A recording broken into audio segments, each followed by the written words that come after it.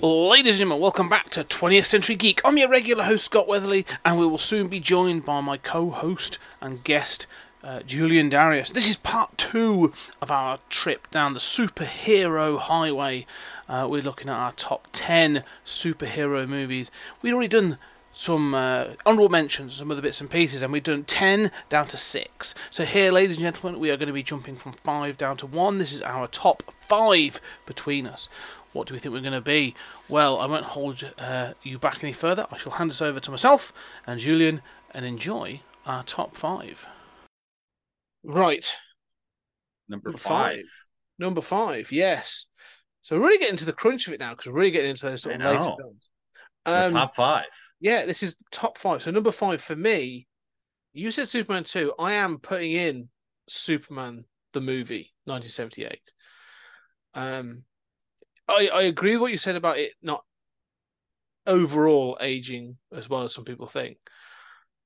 But there's a sort of it's a film it moves me, this film does, in a weird way. Like it's long, like but it's almost like a biography. You sort of like watch a biopic, but this is sort of like, oh, here's the whole life of Clark leading up to this first encounter. And I love all the stuff with young Clark, when he's on the farm and when his dad dies and stuff like that, it works a lot better than when Kevin Costner gets it, let me put it that way. No kidding. Yeah. And so that it works because the reason obviously is it's the one thing he can't do anything about. All these superpowers, and he can't sort of help someone's heart and all this other stuff. So there's something about it that just feels iconic to me. Gene Hackman as Lex Luthor. Like it's Silver Age. I mean, this is Silver Age Superman. Like it's not to be taken wholly serious. But this is where I sort of hold up certain films. We've talked about Wonder Woman, with Gal Gadot, Tobey Maguire as Spider-Man. To me, sort of like Christopher Reeve just embodied, at least as a kid, this was my entry point really to superhero films. So for me, like Christopher Reeve just embodied Superman at that point. That sort of like, that thing of having to save people, but like integrity, but without being too schmaltzy. Like he could kick your ass, but he was still, he still had that integrity. He didn't have to be, as you said, like, he's bigger. Like he put on muscle and stuff to do the role, and he's only wearing, lycra and a bit of like stretchy cotton, so he looks fine, but he's not huge, and he doesn't have to be cut and wear a muscle suit and all this other stuff. Like, and even his performance as the sort of the almost sort of like 40s style banter between the dialogue and banter between him and Margot Kidder and stuff as those sort of classic style reporters is just, I love all that stuff. I really do. So no, to me, yeah, Superman the movie is just so iconic. And again, I haven't watched it in probably a couple of years, and I really should. But it just sort of, I can picture it in my head. And even the silly stuff, like when he comes out the sort of phone booth and the sort of like the black guy comes out and he's like, that's the damn outfit. Like, it's really got that 70s vibe where you're just like, oh yeah, this is not great, but it's all done in innocence and that sort of thing. So yeah, I think it just works. For me, that film just works. Well, it's a classic. I'm not gonna knock you for including it. I mean, it's a classic. And my instinct tells me the same thing, right? I mean, I'm not gonna knock you. I got to see it. I got to see it recently in theaters, and maybe a couple of years ago, and digital projection, and it was, I didn't think that it held up as much as I wanted it to. It's also got a lot of like oddities that we kind of like forget. Yeah, yeah. I mean, including like Krypton is like in another galaxy. Like, when he when he goes to, I love the Fortress of Solitude. I mean, I love the, crystal technology. I Mm, love all this stuff. When he makes the Fortress of Solitude and he there's this sort of like, 2001-esque kind of sequence as he creates a Fortress of Solitude and like unites with the um, intelligence of yes. Krypton that's still in the crystals. What everybody forgets is there is a line that makes it crystal clear, so to speak, that he has been astral projected through the cosmos Yeah. for untold years, and that's why he's like aged between the two shots. Like, I mean, Oh, that's bad. I mean, there's oh, stuff that, it's biblical, but isn't it? It's Jesus being in the desert for things. Like this is, coming back. It's yeah, it's stupid. but I yeah, agree. I Yeah. mean, there's stuff like that that doesn't hold up so Yeah. great. I mean, but yeah, no, it's a classic, and I'm with you on not. I just want to say, I'm with you on Chris Reeves. I also want to say that I love what you say about him. Sure, he buffed up for the role. His Clark Kent is my Clark Kent. Yeah. He is my Superman. And to me, he has that sense of grace. Yes.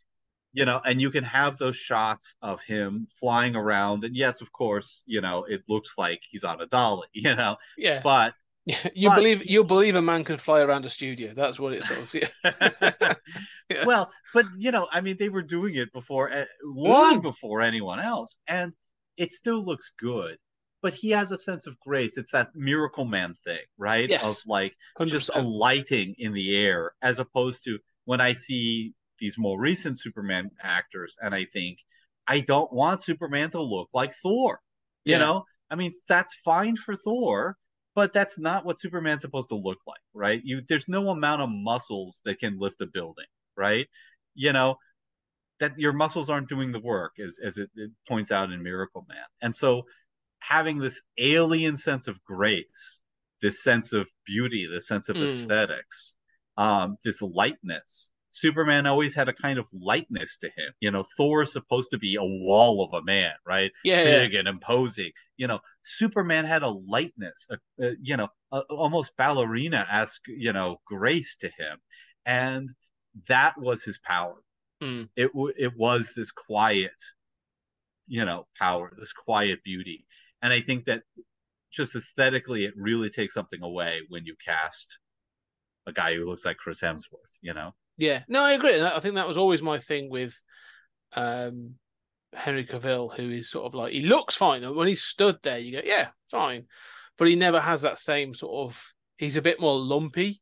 He's obviously he works in other films. He's a good actor. I've enjoyed him and stuff. But yeah, Christopher Reeves has that grace. I think is a really good word to describe it. Lightness of touch. But he is a true Boy Scout. Like he is Yeah. going to sort of like Yeah. he is going to take on a sort of a robbery, and he is going to get a cat out of a tree. Like he is going to do this thing, and both are just as important to him. So, no, I think it's just I can't. The one thing I cannot defend the Margot Kidder sort of like can you read my mind kind of all that sort of thing Oh is no, I will defend that. That's a classic. That flight sequence is amazing, and I will defend that to the end of time. I mean, she loves him. She and can you read my mind? That's a perfectly reasonable question no, about a it's guy who can yeah. fly. It's the fact of it's not so much the words, it's how long it goes on for. And Oh, some of the bits where I'm just like, okay, we get the point. Come on, you don't need this whole. Some of this should be edited down to this film, but other than that, I like that film. I think it's such of its time, um, mm. and I do think we've sort of lost that. And I think when we had Man of Steel, like there's a generation that are like, no, Superman should come and kick your ass, and you're like, he doesn't need to. Like that's sort of like No, um, Superman is very conscious of the fact that he could fly up into orbit and kill everyone on the planet with heat vision. Okay, yes, like he doesn't need to fly in with his fists. yeah. What was the guy? He Superman he's a Returns. god.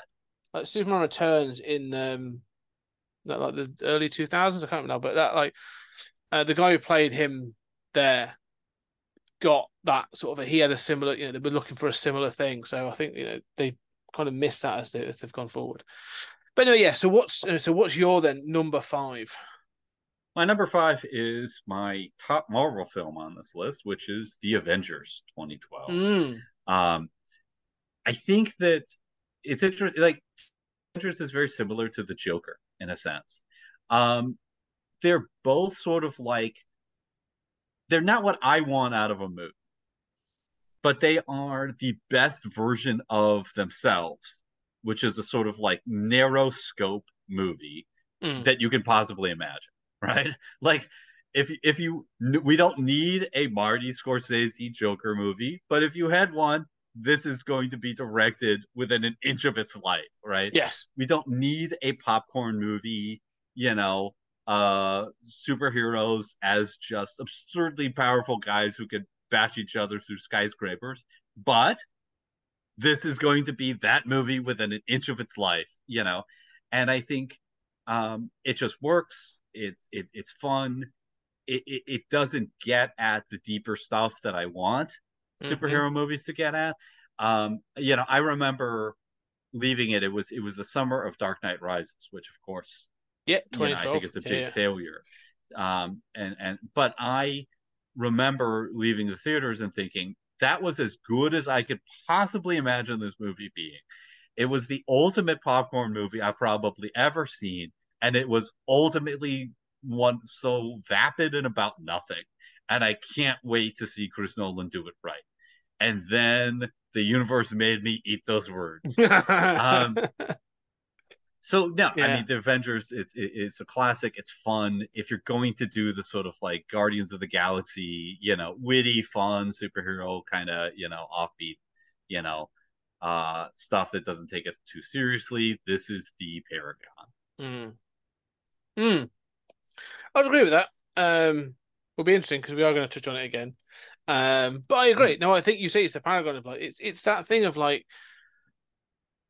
superhero films you can go for something, can make a have a message, or they can be doing something with a character, um really pushing, or they can be just like, this is a summer event movie, like it's just like they'd have like a summer event comic, and we're really going to try and give you that sensation of like, these are like your superheroes as you want them to be. They are good guys. We're going to try and remove that complexity for now, and you're just going to have um, a ball, and just sort of like it mm. presents that almost like perfect comic book to me, which may allude to where it is. But like, yeah, no, I think the Avengers is a good pick, and I will be touching on it a bit more later. Yeah, I think it's the sort of classic MCU film for a reason. Like all Mm, other MCU films are trying to do this, yeah, right?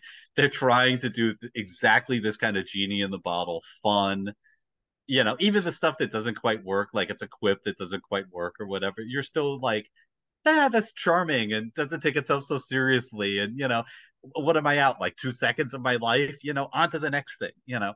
Um, and I yeah. think that is like the quintessential MCU Well, feel it was for a also film. like, I think it's the culmination, it's the feel of it. Mm, Like, one of the things I think the MCU has been very successful at is, at least, well, phase the first, they call it the Infinity Saga. So that first mm, sort of like up to Endgame. One of the things it knew, it was like, we're building to this moment where we're gonna have payoff after payoff. Like, in some of it, sort of overblown a little bit, but payoff after payoff. And the Avengers was the first one that did that, where you're like, you've had phase one, we've given you Iron Man and Iron Man 2, you've had Thor, and now, and then we've given you Captain America First Avenger. And the First Avenger didn't have a post credit scene. Its post credit scene is a trailer for the mm. Avengers. And I remember being sat in the cinemas, having watched Captain America, just watching this trailer and being like, "Oh shit, they're doing it! Like, this is serious. Like, they're actually like, this looks really good. They're going for it." And it just sort of felt like an event. It felt like an event. It, like, Don't truly forget felt like Hulk. an. Hulk's in there too. Yeah. Yeah, yeah. You But had you're like, right. I mean, and I think much more than I'm not a fan of the way that whole, Infinity War kind of stuff, the whole Thanos stuff mm, winds up, none of that works for me.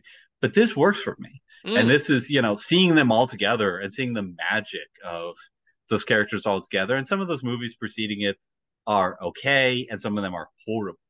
But hey, they made those fucking movies, right? Yeah, You know, I yeah, mean, nobody thought they could ever do that. They made those movies. And this is the magic where you see it coming together. You see, you know, this, and the irony is this is the Justice League, right? yeah.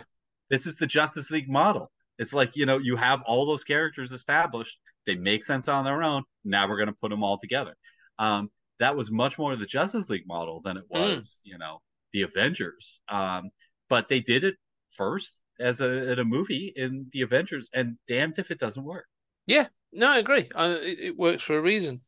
Um, okay, so that's our number fives. Number four, hit me with your number four. Superman Returns. We just yeah. Yeah, Okay. 2006. Yeah, so Superman Returns, you know, much for all of the reasons we were talking about Chris Reeves. Um, I think Brandon Routh is the guy. Obviously, look, they should have continued with Superman Returns.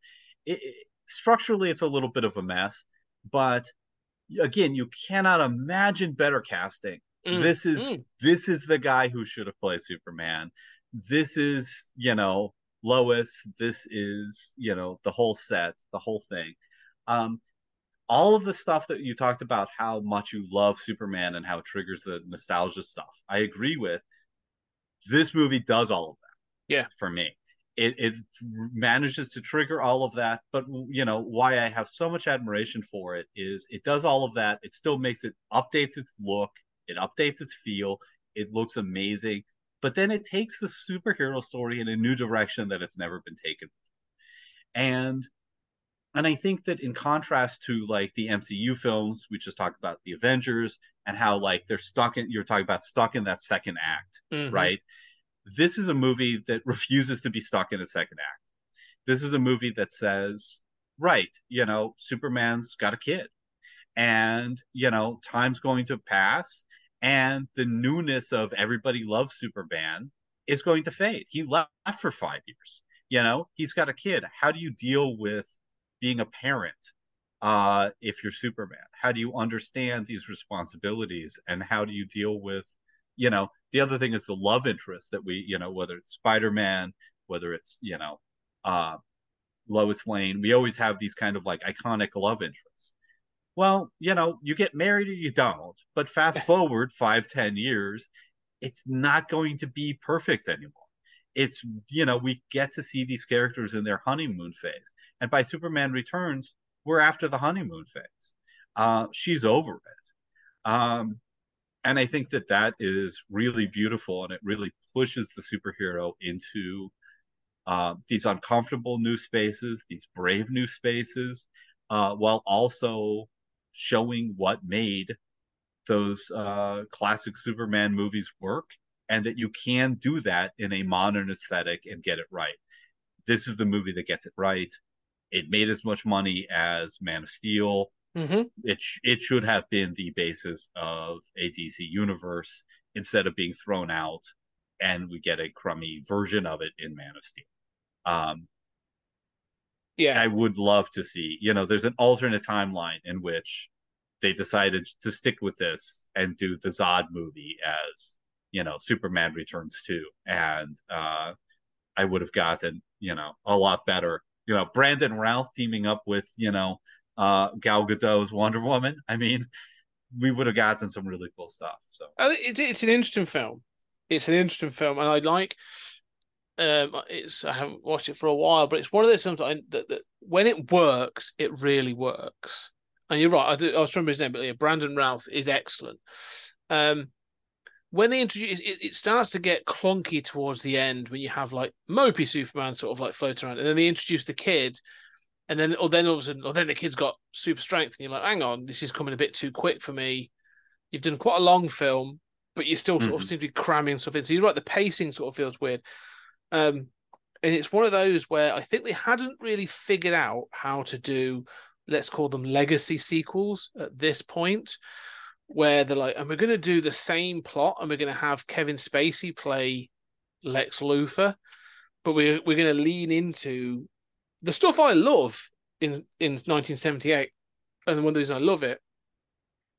But they update a lot of it. But Kevin Spacey is a bit of an oddball in this, where I'm like, some scenes I love what he's doing, others it feels a Mm. little bit. like, oh, this feels a bit weird. And so yeah, it never quite lands, or at least parts of it don't land enough for me. But it almost feels like they were aiming for a much longer story. Well, they clearly were, because they set up a bunch of loose threads that never get resolved within the film.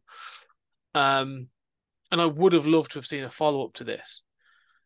So it would never make my top 10. I've got to say, but it's a bravo effort though for bringing back a Superman and going, oh, we're going to do this. I mean, Bryan Singer sort of bringing it back and going, we're going to follow the Christopher Reeve. Ignore 3 and 4. I mean, this is what Halloween did, and other films have done, haven't they? Like the Terminator franchise has done it a number of times. Forget those films. This follows on from. Like this was like, oh, this follows on from 1 and 2. I think was the idea. Maybe I don't know. Maybe even just 1. Right. No, it's 1 and 2. Yeah. And explicitly, Zod was going to be in the sequel. That was the whole thing. It's like you do X-Men and then you do X2, and you've got a little more confidence, a little more budget. You can do the big drama stuff. So it would have been interesting to see where it went. You say about a follow-up, just to throw in there, because I don't know if you've ever seen it. There was the Arrowverse, the CW channel did all the Arrow films. The Arrow, the Flash, Supergirl, bunch of other stuff, Batwoman, the Flash. They did a Crisis on Infinite Earth storyline, and obviously Brandon Routh came back to play Ray Palmer, the Atom, and I loved him in Legends of Tomorrow. I actually think that's one of my favorite of the Arrow shows. But they also did one where they've got a new guy playing Superman whose name escapes me right now. But they went to an alternate universe and they did the Fallen. Is it called Fallen Kingdom? Kingdom Come. Kingdom Come. Thank you very much. They did the Kingdom Come style Superman where he's got like the black background on the S and he's a bit older and he's got the grey hair. And this was supposed to have that was sort of indicating we're going to do Kingdom Come, but that is from the 2006 Superman Returns. So we're going to just continue that forwards, and it's become the thing, and it's a wonderful moment and cameo, and they use him really well. But the problem with it is you do watch it and you watch Brandon Routh and you just go, yeah, we really missed a shot. Like we missed something special here. Like we really missed something special here. Like, all you're doing is showing me like what I could have had. And it's really unfortunate. Well, I feel that way. I would just say that, you said like they hadn't quite got the legacy thing right. I think this is my template for doing the legacy thing. When I see all these legacy movies, that try to introduce like the next generation, but they're trying to keep the original character the same and not let that character evolve, right? It's like, Indiana Jones gets married and has a kid, but then he's got to lose him because we got to keep reverting him to the classic Indiana, even if we're going to take him in a new direction and end the franchise, right? Yeah. We've got to constantly revert so that we can take them in a new direction. Superman Returns takes him in a new direction and shows him getting old and melancholy, and it's still the same, optimistic Superman, but it's got this like beautiful melancholy streak. I think the whole, it's funny you mentioned that Margot Kidder, flying sequence. I think the flying sequence in Superman Returns, which is explicitly a reference to that, is one of the most beautiful things ever put on celluloid. I think it is, it makes me cry every time. It is so beautifully melancholy, to remember this magical moment in which somebody loved you, right? In the throes of new love. And, of course, you were the Superman to them, but time has passed and it's melancholy, but still so beautiful. And I don't know many moments in film period, but certainly in superhero movies that captures that kind of, beautiful nuance of happiness and melancholy at the same time. It's stuff like that. So. No, that's a good point. Good film. Okay.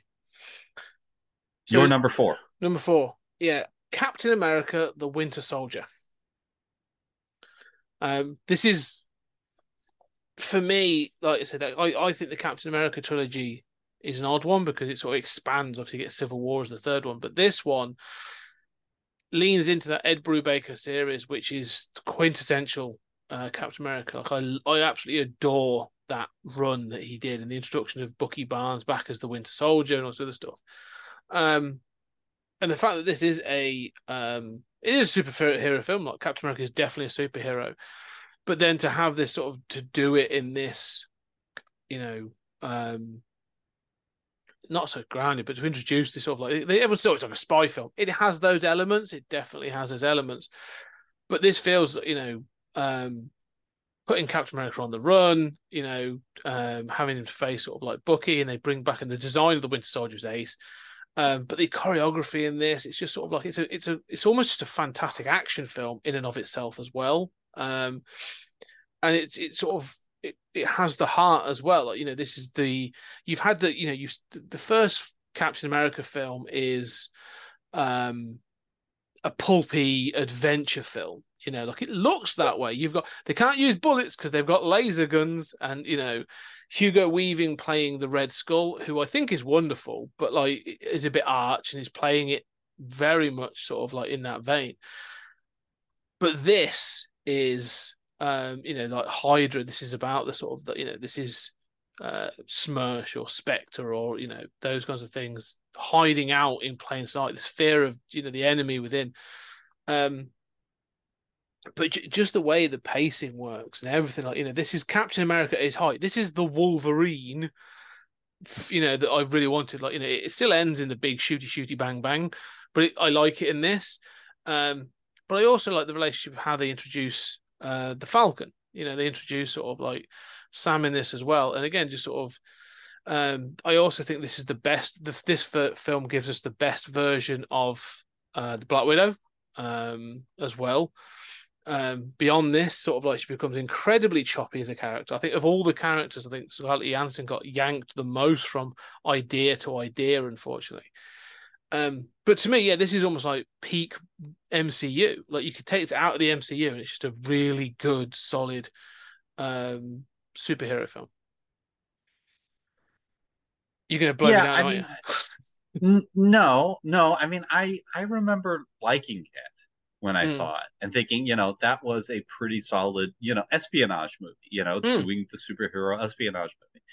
I think, part of the problem with espionage movies, and I'm a big fan of them, but part of the problem of them is that I sort of don't remember them after I'm done, that they don't sort of like stick in my memory in the same way that other movies do. And this is sort of the same way where I sort of remember, like I like this, I thought, well, that was a good movie. And I just sort of thought, well, it didn't amount to much, or it didn't, stick in my memory in the same way. So I don't remember it super well. I remember liking it. I mean, some of the stuff, the action sequences work. I mean, the Bucky Barnes stuff doesn't work as well for me, but it's solid, right? The thing that really bothers me about this movie is within the context of the MCU, this is at the end, they reveal all of S.H.I.E.L.D.'s files, right? Yeah. So the whole world knows who Black Widow is. They know they know everything that S.H.I.E.L.D. has ever done. There will never be any movie or TV show after this in which S.H.I.E.L.D. has a secret. And I know that the MCU kept to that because the whole idea is it's a shared universe, right? Yeah, I can't defend that. No, you are right, and it's one of those weird ones that sort of comes up when the plot requires it. Like later down the line, there are sort of like in films there's like drop lines where they're like, following this sort of like the expulsion of Hydra and the release of the secrets, we now know this, and then it's just not mentioned again. Then like 4 films later, someone else has sort of mentioned it. So it was sporadic. I think it was a little early to do that. But no, you say about the espionage film, I agree. One of the things that sort of sticks into me about this film, you say about things that mean things, superhero films that mean things, sort of thing like. One of the things I like about this film is I liked when superheroes are at their peak. You get the amount of origin films we get and stuff, because you've got to start somewhere. But this is like Cap at his peak. Like, this is post Avengers. You know, he's established in the new time. He's now part of Shield. He's going on these missions. He's doing his thing. Like, you know, he's having this. He's building relationships and sort of forming these things. And he's sort of to him, he's like, well, I'm part of this organization. Like, we won a good war in World War II. Like, you know, we beat the Nazis, we beat Hydra. And then to be confronted with the fact that, well, actually, you sort of didn't, and there were compromises after you were gone, and it's resulted in this and this, and you know, we're still here, and actually we're you know, we've been directing things. I love that. I've been confronted with all that stuff you thought you had done, and it was all good, but it wasn't as honest, or it wasn't as clean as you thought it was. I find kind of interesting as well. So yeah, no, it works for me. It's a really sort of, it's just solid film. It's one of the films I do watch these quite a lot. Actually, it's a frequent watch. It's a good movie. I'll admit it's a good movie. I think you mentioned it was sort of peak MCU. I would say to me, like the Avengers is sort of peak MCU.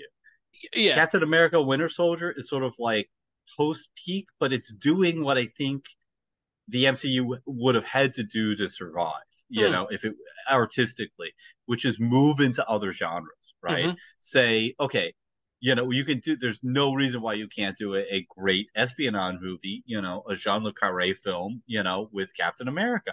That's absolutely what you need to be doing. And this is, you know, this is the film that kind of pointed in that direction, which obviously was completely abandoned in favor of, you know, churning out homogenization. schlock.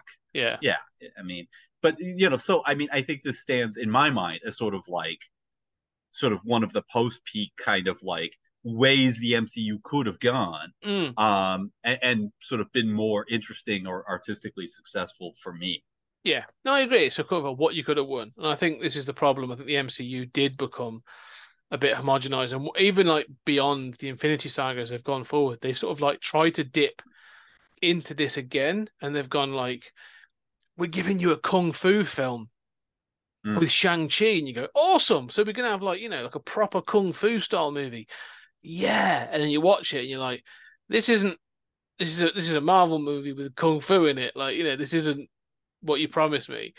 And then, you know, they do it again and again. Yeah, And this like, this makes the Iron Fist you know, Netflix series look good. yeah. Yeah, the end of Shang-Chi is awful. But anyway, you know, on no one's list. Yes, that's my number 4. So should we jump to I'm going to jump to number 3 straight away.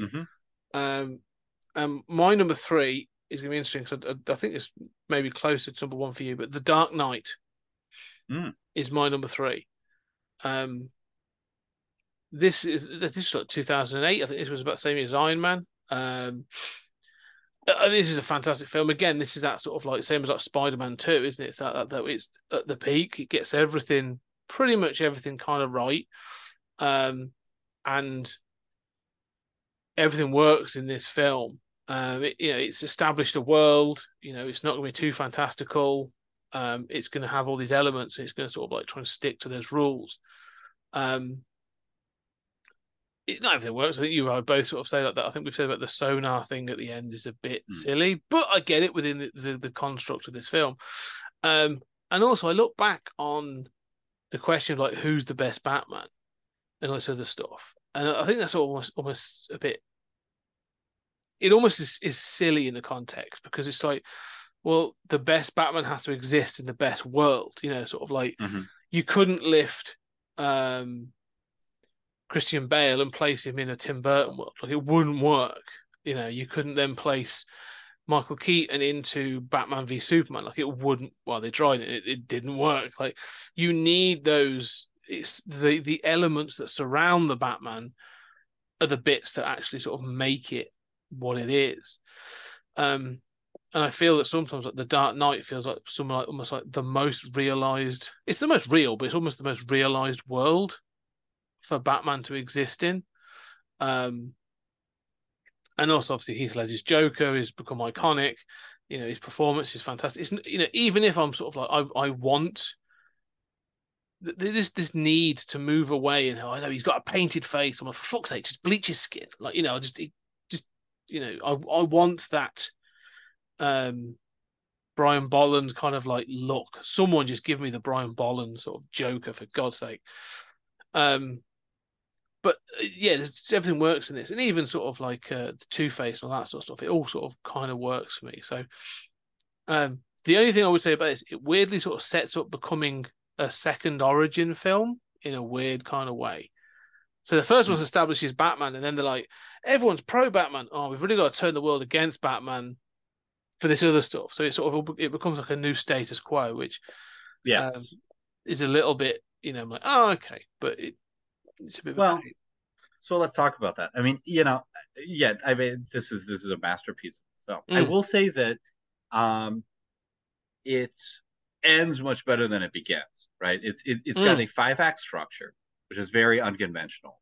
We talked about Superman having 3 acts and Superman 2 having 2 acts. Together those two movies are a 5 act structure, but not a classic one. This is a much more sort of classic 5 act structure. But and it's half an hour, half an hour, half an hour, half an mm, hour, half an hour. But the first act is actually really lackluster. And I don't feel a lot during that heist, the Joker heist at the beginning. And the whole point is capturing the mobster's accountant in mm. Hong Kong, is sort of the climax. And then it's not really the classic Joker that we remember, isn't really there until the third act, Yeah. until he's sort of arrested and everything else. He's still trying to scam the mob. He's still the guy who we never saw at the end of Batman Begins with the playing card, who's just really a hoodlum, who wants money. By the end, he's burning money. He's a totally different character. He's got a real arc, which people don't acknowledge. When Alfred says some people just want to watch the world burn, that's not who the Joker is. That's who the Joker becomes. Well, yeah, 100%. And Because I say, what's funny is you're right. Because one of his first lines he says when he's introduced is, "If you're good at something, don't do it for free." right, yeah, and he's robbing a bank, right? Yeah. And he's intimidating the mob, and he says, "I want like 50%, of everything, right? I'm Mm. going to be the new kingpin." That's not the same guy who says like, I mean, obviously he says, plans, they scheme and have Yeah. plans. I'm a dog chasing a car, you know. Um, that's not correct. Of course he's a schemer. So I think that there are ways in which we misunderstand Dark Knight and Mm. we misunderstand that Joker. Having said that, there's a reason why it's a classic. I think you're right that it almost has the second origin story of sort of him being hunted at the end, right? Yeah. Why I like that. I mean, I don't know that it should unfold in exactly this way, but um, but it knows that the best Batman that Batman sort of needs to be outside the law. And so I think at its best, Dark Knight is kind of a philosophical experiment, not just with the Joker as an anarchist who's not going to follow the rules, and how does Batman deal with that, but also obviously Two-Face. The whole title of the movie is about Two-Face. It's about the White Knight. It's Mm. about the fact that what the world needs, what Gotham needs, is a politician who cleans things up, right? Somebody who plays within the system and fixes the system, not a vigilante outside the system that's Mm. never going to fix this. The movie knows that. It's interrogating the superhero. It's interrogating what Batman is. And its conclusion ultimately is, Batman can't be the White Knight. He can't be the White Knight light. He can't be the 1960s guy with a badge, Yeah. working with a commissioner. He's got to be on the outside of the law. And so I think you're right. That doesn't really work as like a second origin story. Like what it really should do is he should be on the outs of the law from day one until at some point in the future where he and the commissioner make nice. There's a little bit of a weirdness there, and I think that ultimately comes out in Dark Knight Rises, that basically Mm. there's no way to take this plot. I mean, Dark Knight Rises destroys this movie Yeah. because the entire point is we can hunt him, he can take it. Well, except he just walked away, Yeah. retired. Yeah. Like that's the exact opposite of what you said at the end of this movie. But that doesn't take anything away from By the end of this movie, all the pieces have come together. All of the people imitating Batman and having just really been vigilantes. Well, that's the Dark Knight. That's Mm. the guy who, what he's inspired. That's not what Gotham needs. All of it is like, a chess match that all the pieces come together in this really beautiful way in that ending. And yeah, so obviously I'm going to mention it. It's Yeah. on my list, but No, you're right, and that's the thing I do like. Yeah, the one thing is you say about this Dark Knight and Dark Knight Rises. Dark Knight Rises is the title of the third film, but the third film we get should be the fourth film. yeah, at least. Yeah, like there's a film missing in this sequence, and I've always felt that like Mm-hmm. because you say like he needs to be hunted, and he goes, no, I don't. I'm done. I'm out. And you're like, well, you've just left the city in a mess. Like, surely there's a mission to Yeah. complete here. Like, Harvey Dent's gone, and Batman just took a walk because he couldn't be exactly who yeah. he wanted to be. Yeah, So yeah, it sort of leaves threads that never really get addressed, which is a shame. yeah, I agree with you. But you are right. I think this film does follow a fascinating. I think fascinating structure. I think it's paced really well. I disagree a little bit with the beginning. I think the way I agree the ending is with sort of like some of the way it sort of presents sort of things. So the end is really good, but the way it builds as well, I think is sort of like you say, the jigsaw pieces. It's chess piece. Like it sort of works throughout. There are things moving all the time um, throughout this. Um, and so yeah, I just think it actually works incredibly well. And much like I said with this, like it stands alone from the genre. Like it works just as a sort of like you go, oh, it's just a good film. Like it's just a really good film. Um, but one of the things I find most fascinating that's interesting is apart from Christian Bale, all the good guys, we always talk about the villains.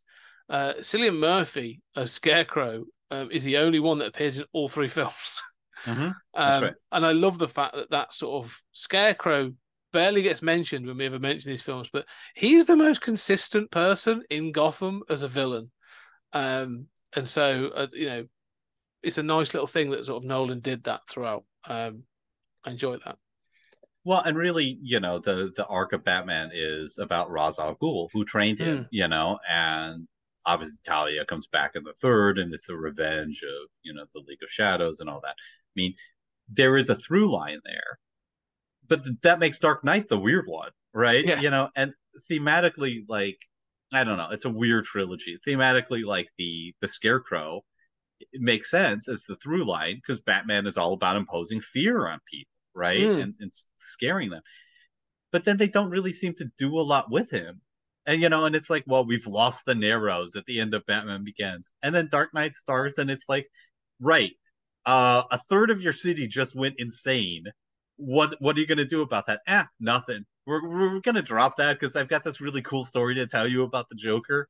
And then Dark Knight Rises starts, and it's like, right, we don't really want to follow any of that. 5 years later, yeah, let's do Dark Knight Returns. Yeah, yeah. it is a little weird. There's a film. There's a missing film in this. There's a sort of a 2.5, if you will, like you say, where someone comes in and takes advantage of the chaos that's left in the wake of Harvey Dent's death, and these other things happening. Yeah, Um, yeah, you have a penguin come into power or something like that. Using corruption and that sort of thing. I don't know. It just feels like there's a bit of a gap. There's a story missing in the whole overall structure. But The Dark Knight is still a fantastic film. agreed. What was your number three?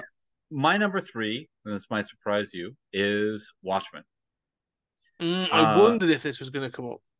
yes. So, yeah, I mean, obviously, Watchmen, the film, if you ignore the comic, right? If all we had was the movie, nobody would have stopped gushing about Watchmen. Mm-hmm. Watchmen would have been the masterpiece that showed the world what you can do with superheroes and superhero movies. Um, is it a little on the nose? Sure. Uh, you know, Does it need to be probably even longer? Sure. Is it a little Zack Snyder? A Like I little. don't need night. Well, I mean, the thing is, like Zack Snyder fought to keep shots in here and ideas in here. Yeah, The thing yeah, about yeah. Zack Snyder is like every time you read an interview with Zack Snyder, okay, he's brilliant. He like Zack Snyder knew what he was doing with Man of Steel, and even having the Amazons be Kryptonians, which was an idea Mm. that dropped. It's a brilliant idea, brilliant idea. To unify the entire mythology. I mean, he gets it. Every time you see an interview about Watchmen, like he gets it, and then you see the actual movie, and you're like, oh, you don't get anything. Yeah. But so like Night Owl's like punching through walls. Like he's obviously got super strength of some sort. But then you see Snyder interviews and he's like, it's all about being realistic and gritty, but he can't resist that kind of 300 style Hmm. thing of just loving men with huge muscles hitting things in slow motion. Um, but okay, that it's not a perfect movie, but it does have some of the best sequences of superheroes ever committed to, celluloid or digital movie making. Yeah. It's one of those. I have an interesting relationship with Watchmen overall because I think I've read the comic a number of times, you know, and I think yeah, it's good. It's got really good stuff in it. I think it's it works kind of well. It is you've really got to read it. It's a novel. It works well. But there is that thing of going like, oh, I've got to kind of read it. Like I don't read it for fun. Do you know what I mean? I can't just jump in and go like, oh, I'm going to read Watchmen. Like I know some people can. I really can't do that. But the film sort of like is almost like the opposite of like where you've gone like, oh, it's I've got to be focused to read the comic. I've got to because I want to take something from it and I want to read all the supplementary material, blah blah blah. But with the film, it's almost like, yeah, I can have it in the background and I'm not, I'm going to look at it every now and then and go, yeah, that sequence looks amazing, but I'm not really taking anything from it. Like, it's sort of, it's almost like hollow in kind of ways. Um, but you're right, it has moments of genius, absolute genius. And I think some of the casting as well, like the two I always call out is Jeffrey Dean Morgan as the comedian, and Jackie Earle Haley as Rorschach. To me, are just fantastic casting choices. I think they work phenomenal. Um, but they also it trips up in itself when it's sort of both of those characters are also the coolest characters in the film. Right. You're supposed to hate them and be repulsed by them. Yeah, but then you're just sort of like, yeah, but they're the coolest, and like you get the feeling that sort of like what you know where Zack Snyder's gone. He's gone like, that'd be really cool. You're like, no, no, you're not supposed to want to hang out with the comedian or Rorschach. Like they should terrify you, and be repulsed. And so it's just sort of like, yeah, it's that thing where I'm glad to watch certain scenes. Like there's that scene where sort of like the prison break scene with Rorschach, or like when he says to him, he says, I'm not trapped in here with you, you're trapped in here with me, and all this other stuff. And the finale works. I even think the finale of this film works slightly better. The idea of using Doctor Manhattan rather than the squid thing with all the artists and all that sort of stuff works better. It's much more concise. It's much more sort of makes much more sense. Mm-hmm. So actually, I think he improves on the end of the story. But yeah, it's kind of like long, and some of it's really hollow, and it looks great, like a music video. So it looks great, and moments of genius. But it's also, yeah, I don't know. It is strange. The Dr. Manhattan origin sequence with him on Mars and everything, that whole issue, which gets like 20 some minutes in the movie, if you just extracted that and showed that as like an episode, of a series, you just say, I mean, what's going to beat this? This is, as good as any superhero motion picture has ever got. But as you say, it's like, the next shot is sort of like, the comedian looking badass as he murders, Vietnamese civilians or something, and you're like, not sure you got the tone right, Yeah. like this is like Rambo 3. You need to be doing Rambo 1. Yeah, 100%. That's exactly it. Because you talk about the Dr. Manhattan origin, and you have the whole thing with. I love that sequence where you see him evaporated or whatever, destroyed in the machine, and then the nervous system turns up, or the artery system, and eventually sort of like he coalesces into this blue being, and you're like, oh, that is phenomenal, and it's sort of really interesting. And then he talks about being in Vietnam, and it's supposed to be sort of like horrific and tragic and this corruption. But yeah, the way it's filmed is exactly that. Is like the comedian's badass with a flamethrower. Look at him lighting his cigar off a flamethrower. Isn't he cool? And you're like, isn't he roasting children? Like, aren't we supposed to be like, it's like, yeah, ignore that. He looks great. You're just like, oh yeah, no, this is really not. You've not understood this scene at all. Like, so yeah, that's the inherent really... fascism of superheroes, right? I mean, it's 100%. Inherent. Yeah. I mean, I put the Joker on the list. I recognize, there's a problem here. Here's Watchmen. I recognize, part of why we love Batman is because, there's nothing wrong with the Joker that I can't solve with these here fists, hammers of justice. Oh yeah, no, I mean this is very much a violent male fantasy. It is falling down, right? I mean that element of the Joker is there in every Batman story, and you have to deal with it. Watchmen, like the original graphic novel, tries to deconstruct your urge toward vigilantism. Snyder knows that. And sort of knows better, but he can't resist the cool image of the comedian lighting a cigarette with a flamethrower that just killed civilians, it's like watching Apocalypse Now and going like, don't they look badass with Ride of the Valkyries playing? Like, no. I really want to be Robert Duvall in Apocalypse Now. He's the character I want to be. Yeah. Yeah. Yeah. Okay, no, I agree. It's a good film. It's a beautiful film. And I would say, just to sort of highlight, I think the opening sequence, which is sort of like a bit of a biography through a period of superhero stuff, like, is again in and of itself. Take that out of the film, it's just a fantastic, phenomenal sequence. Incredibly well and new to the film. Yeah. And new to the film. Yeah. Yeah. I won't. My number 2. Go on then, you're number 2. No, I was going to say, I wouldn't diss his thing, but go on. Number 2 then. Is Tim Burton's Batman, 1989. Mine too! Yeah, well. It's a classic. Every line of dialogue. I mean, okay, so, it's gothic. It's, Burton doing, but, come on, man. I mean, every line of dialogue, even the stuff that doesn't make sense, right? It's like, the world's first fully functioning homicidal artist, No, Bob, I kind of like this one. I mean, everything just is iconic now. It is classic. It's beautiful. Even the stuff that doesn't really quite make sense. So yeah, what are your thoughts? Very much the same. It's one of those sort of, as a kid, like, that Batmobile for a start, like the aesthetic of this film is insanely good. Like, it's the least populated Gotham ever in some scenes, but I love the designs. I love all the matte paintings and all the stuff going on. That sort of Art Deco industrial kind of look is incredible. The score by Danny Elfman is iconic. I mean, because of this film, we got Batman the Animated Series. It holds off. It holds on to some of those sort of aesthetics.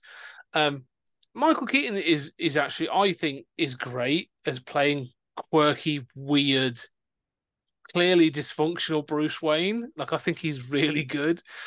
The fact he invented the sort of what they call the Batman twist now, because he couldn't move his head, so he had to move his everything is done at the waist. you don't. It's not until I was older that someone pointed out, and you're like, oh yeah, it just sort of looks dramatic, and he has all those like turns where into the camera or sort of to look up, and his whole body moves and sort of stuff. It just looks, intentional. It is intentional, but it looks like it gives these grand gestures. And so everything's iconic. Nicholson just eats every scene. Um, you know, and it like you say, the stuff that doesn't make sense, but even sort of him coming out, sort of doing the whole mime thing where he sort of like, kills the guy sort of like with the pen and turns the audience. He's like, the pen is truly mightier than the sword, and then sort of all the gunfire or the end parade where he's sort of like, I'm here giving away free money. Where's the Batman? He's at home washing his tights.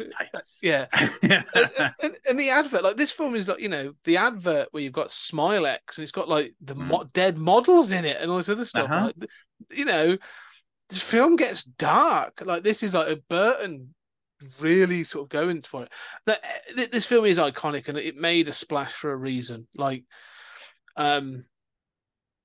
it's just even the sort of the opening where you get the score, which is again I can't go over the opening score is I miss music like this, like yes.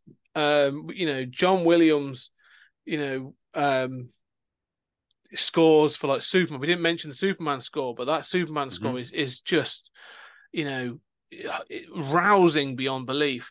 But the opening of this film where you've got the dun dun dun dun dun dun, dun, and it's going around the Batman symbol, but it's just this carved stone. It's such a minimal opening, but it works so well. My God, it pulls out to this stone Batman symbol. Oh yeah, it's amazing. This film's just iconic. Like everything from the beginning. Some of it doesn't make sense. I'm going to acknowledge, like the fact he lets a family get mugged and then intervenes after. In the opening sequence, you're a bit like, all right, fine, but no, it's all brilliant. All of it is brilliant. Yeah, and you mentioned the design of the Batmobile, which is still my Batmobile, more than anything, any other. But also, let's establish the Batwing. The Batwing is amazing, and I love when it's silhouetted against the moon. And that's so gimmicky, and it's the everything's got to look like Batman, like the bat symbol. But damned if it doesn't work, It's such a great shot. And don't forget, this is the first Batwing. There were bat planes before, but this is the first one that's designed like that, and still the best design. Now it's downed by that ridiculous gun of the Joker, but so what, and it flies through the alleys, pulls the balloons. I mean, very silly, but, don't forget that climax, which, we mentioned when we've talked off camera of sort of how often we hate superhero climaxes. And it's come out in sort of like, talking about Wonder Woman, some of these other films, how often the climax is a problem. Overblown, Batman, usually overblown, aren't they? Yeah. Batman is such Kim Basinger's great, first of all. And Batman is such a great example of a climax done well. First of all, it's one villain, right? Which they're smart enough to tie to his origin, right? So it's just like Ra's al Ghul, like you try to tie it all together. So it's not just Dick Tracy's going to fight this guy this week, Yeah. So they try to tie it all together. I think that works here. And I think, you ever dance with the devil in the pale moonlight, it works. But then this climax is just in this ridiculous, cathedral, this Gothic cathedral that's like a skyscraper tall, and it's sort of falling apart. But it's all, beautifully choreographed, and it's all charming, and it doesn't have to have. There's no explosions. There's no, and it's just damned if it doesn't work. And it remains probably, one of the most satisfying superhero climax conclusions. And it doesn't have any of those traditional elements. Well, what I love about this is it gives you all the sort of the explodey and the punchy, but it keeps it like contained. Because it's got to be that final confrontation has got to be Batman versus the Joker. It's got to be like that. This isn't going to be sort of like Skybeam and other massive things. This is just two guys going at it. A sort of like a slightly old, beyond middle age Joker, and a shorter Batman. But like, I love this ending. I love it so much. But what I love is they've sort of acknowledged you need to have some big action. So you have the plane with the balloons and all that sort of thing, and you've had all these sort of set pieces up until it keeps giving you the set pieces. And this film works.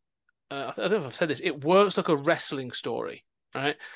One of the greatest things they do is they keep tantalizing you. Like there'll be confrontations, but you don't get the big fight until the end. Like they'll get like Bruce Wayne meets the Joker. You want to get nuts? Oh, let's get nuts. Or Batman saves Kim Basinger. Sort of like where do you get those wonderful toys? There's no confrontation. They keep just teasing each other until the very end. But they still know they've got to give you the explodey, punchy. So you get the phenomenal sequence of the Batmobile going into Acme Chemicals, which is almost like a music video. Like it's just sort of like, then drops the bombs. And as it's exploding behind you, you get the Elfman score giving you all that. And then you get, I say, the Batplane, and then just fighting all the villains up the stairs throughout. And all of this is done in this Burton-esque German expressionistic world, and it never wavers. And I think that is phenomenal. Yeah, it's just so good. Sorry, I've gone on a bit there. No, I agree completely. Well, we both have it as our number two. So what's your number one? Number one is, as I say, sort of when I think of like superhero films, it's got to be superhero-y. It's all about sort of like that's the big thing. I'm taking it away. And so to me, my number one is The Avengers, the 2012 Avengers film.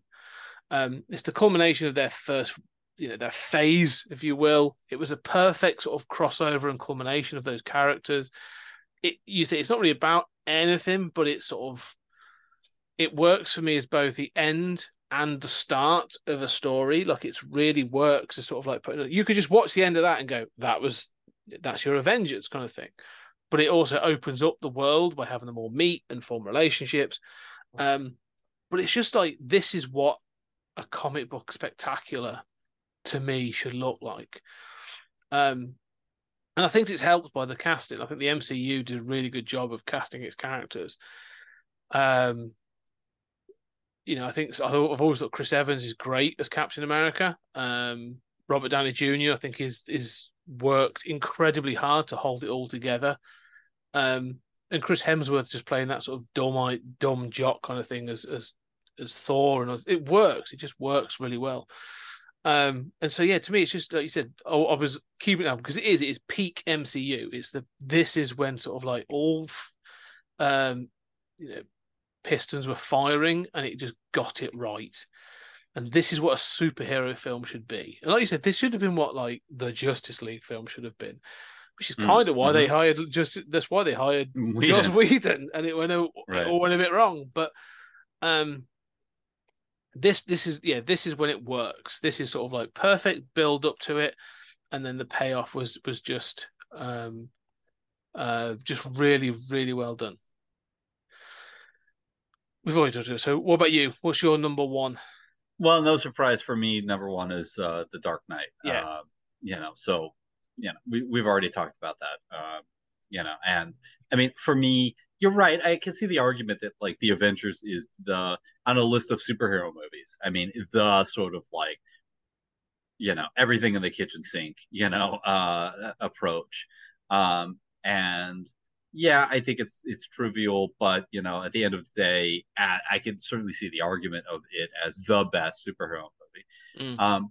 I think that for me, Dark Knight is the movie that you can show anyone and say this is an amazing movie. Yeah, like you will come away from this movie being changed. With thinking about these ideas and these characters.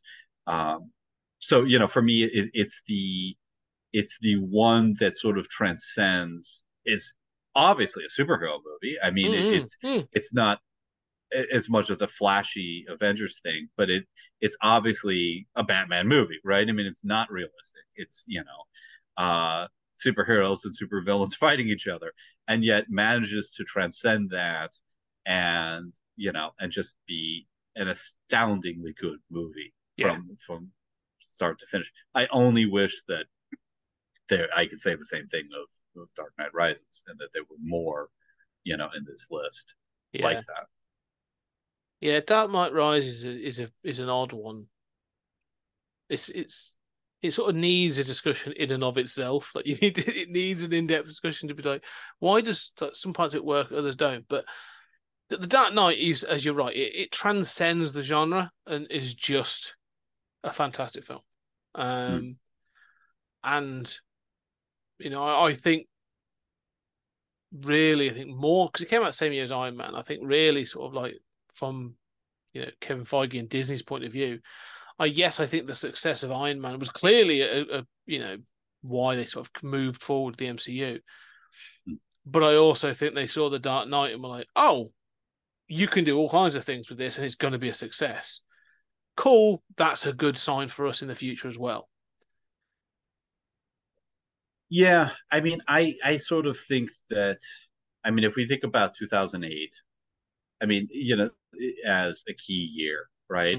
That basically, like, I mean, it's interesting to me that, I sort of got like Superman Returns 2006. Yeah. That's the sort of like build up to, Marvel securing the money, at that time to do the MCU. Well, that's Incredible Hulk. Right. Yeah, Incredible Hulk. Yeah, isn't it? No, well, that is the Ang Lee one. The Ang Lee Hulk. There. That's what I'm thinking. Right? Yeah, Hulk. Right, but so there's this sort of like shifting period right there in 2006, 2008. For me, 2008, you're talking about like Dark Knight. Dark Knight is pointing the way in a very different direction. I think what's really sad about Dark Knight is that when you think about it and Iron Man that year, and then 2012 is the Avengers and Dark Knight Rises. Dark Knight really points the way for superheroes to do something different. I think by then we've already had a glut of superhero movies. I mean, let's not forget, by the time the MCU gets going, it gets going because there's already a glut of superhero stuff. To which it will soon contribute in great quantities. Yeah. Dark Knight is already at a point where it's saying, look, we've had plenty of superhero movies. Let's try to tell a fucking story. Let's try to do something different with this. Let's try to actually make a great movie, more along the lines of Captain America, the Winter Soldier. To me, Captain America, the Winter Soldier is the inheritor of Dark Knight, if anything. Agreed. But Dark Knight is saying, we've already seen this. Let's do it. Marvel comes around and says, no, we refuse to do anything different. We refuse to do anything good. We're not interested in that. We want to give you the popcorn stuff. And we're going to distill that into the masterpiece that is the Avengers. I acknowledge that.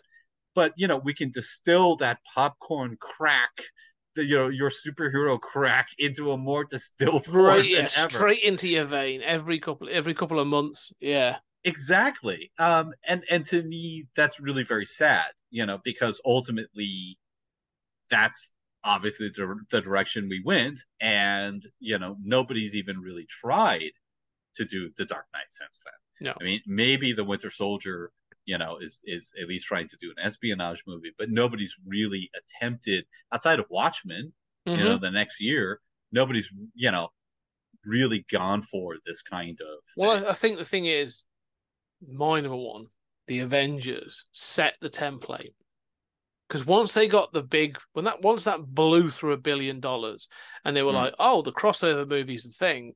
Well, you can see that's what happens with the studio. Warner Brothers are all over Zack Snyder. They're like, right, cool. When's the crossover coming? Oh well, we'll do it in the next film. Okay, Batman v Superman, and it's sort of the pressure feels. I don't care at this point with the whole MCU thing, DCEU thing. Zack Snyder feels a little bit like George Lucas. When George Lucas sort of talks about what he intended for his 9-film saga back in the in the 80s, and you go, yeah, I'm sure you had a loose plan, but like this isn't, I kind of feel that with Zack Snyder when he's like, no, this is what we were going to do. The Amazons would be from Krypton, and this would happen, that would happen. And I'm like, cool. I'm sure that's exactly what you thought, but I don't think you thought that was going to happen in 4 films. I thought you were thinking 6, 7 films was going to be building up to this thing. Like Warner Brothers contracted that, and unfortunately, I think sort of much to the detriment. We're going to wrap up soon. We're sort of running very much time. One final question for all these sort of films: is there one superhero that you would like to see get the film treatment? That you think would be able to deliver something interesting, at least. Yeah, that hasn't been done. Possibly, or could just needs to be revisited to give it, a decent run. What would you do? You got full. I'm going to write you a blank check. What superhero are you going to do? Well, I don't know. I mean, obviously Batman is pretty strongly represented here. Superman's pretty strongly represented here. We both think, Wonder Woman's great. We've seen good examples of that. I mean, what I think is really, sad to me is that, the MCU went in the popcorn direction and, didn't aspire to do good movies. And, I could hear people yelling already. And, DC went in this bizarre, idiosyncratic direction. And I think that really, to me, Superman Returns, I come back to as sort of like pointing the way, because what it was doing was looking back on Superman and Superman 2. I don't think you need to throw out 3 and 4 and Supergirl, but whatever. And in the same way, we've had Keaton come back for The Flash. I want to see a great Green Lantern movie. I want to see a great Flash movie. I want to see, more, Wonder Woman stuff. But I'd like to see stuff that honors what has come before it and is, either continuing that or has a reason for not. And I think Man of Steel and what we've gotten has largely not had a reason for going in a different direction, and largely failed. And kudos to Warner's for giving people the freedom to do that. But yeah, what about you? No, I think we sort of covered this thing way back when we talked about these ideas. I think Green Lantern. I think there's scope to do something. Like you say, the cosmic side of the MCU is all very comedic. You've got the Guardians of the Galaxy, Captain Marvel, which is apparently the Marvels, which is coming, is going to be wacky. It's going to be a wacky adventure, which is how it's described. Anyone ever uses the word wacky, I'm out instantly. That is one of my icks. I'm just like, no, I'm sorry. If you're going to describe it as wacky, then I'm kind of out. But I think with the Green Lantern, the idea of the Green Lantern Corps and this sort of like space police and all this other stuff, I think there's so much there that could explore it. I'm not, don't let Jeff Johns do it. All right. Give it, go a different direction. But I just think, the Green Lantern Corps and the Green Lantern sort of has got legs to do something that's really interesting, I think. Use those sci-fi tropes to say something about modern society. As we on Earth, you can do different planets, you can do all kinds of things. But I think the Green Lantern could be a way to do those kinds of things. Yeah, I agree. Yeah. Anyway, we are done for Rocketeer 2 coming soon.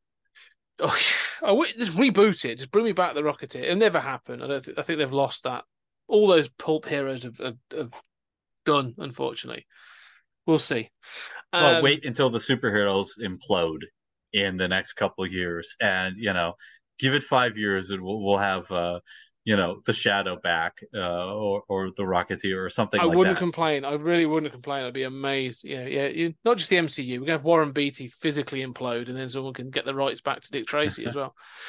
But yes, anyway, but Julian, thank you very much for coming on 20th Century Geek and doing this. It's been really good fun to do this. But ladies and gentlemen, let us know. What are your top 10? What's your top 1, top 5? Let us know. what your thoughts are on the top 10 superhero films of all time. Are we off? Are we close? I think some of the ones, might be contentious. Others, I think, are very much sort of on the money. But anyway, let us know. Find us at 20th Century Geek on X and all other social medias, Facebook, Instagram, Threads. I'm on them all. We're out there. Come find us. And of course, if you really like what we're doing, leave a review and check out the Patreon. There's a link down below. And go check out the sister podcast, which you probably listen to anyway. Stories. God almighty, my brain's gone, it's late. Stories Out of Time and Space, where Julian and I discuss sci-fi films and other things. We've literally just we're working our way through Black Mirror episode by episode for our inter-season retrospective, and it's a doozy. Go check that out. Anyway, ladies and gentlemen, Julian, thank you very much. And ladies and gentlemen, thank you very much. And we shall see you on the next episode.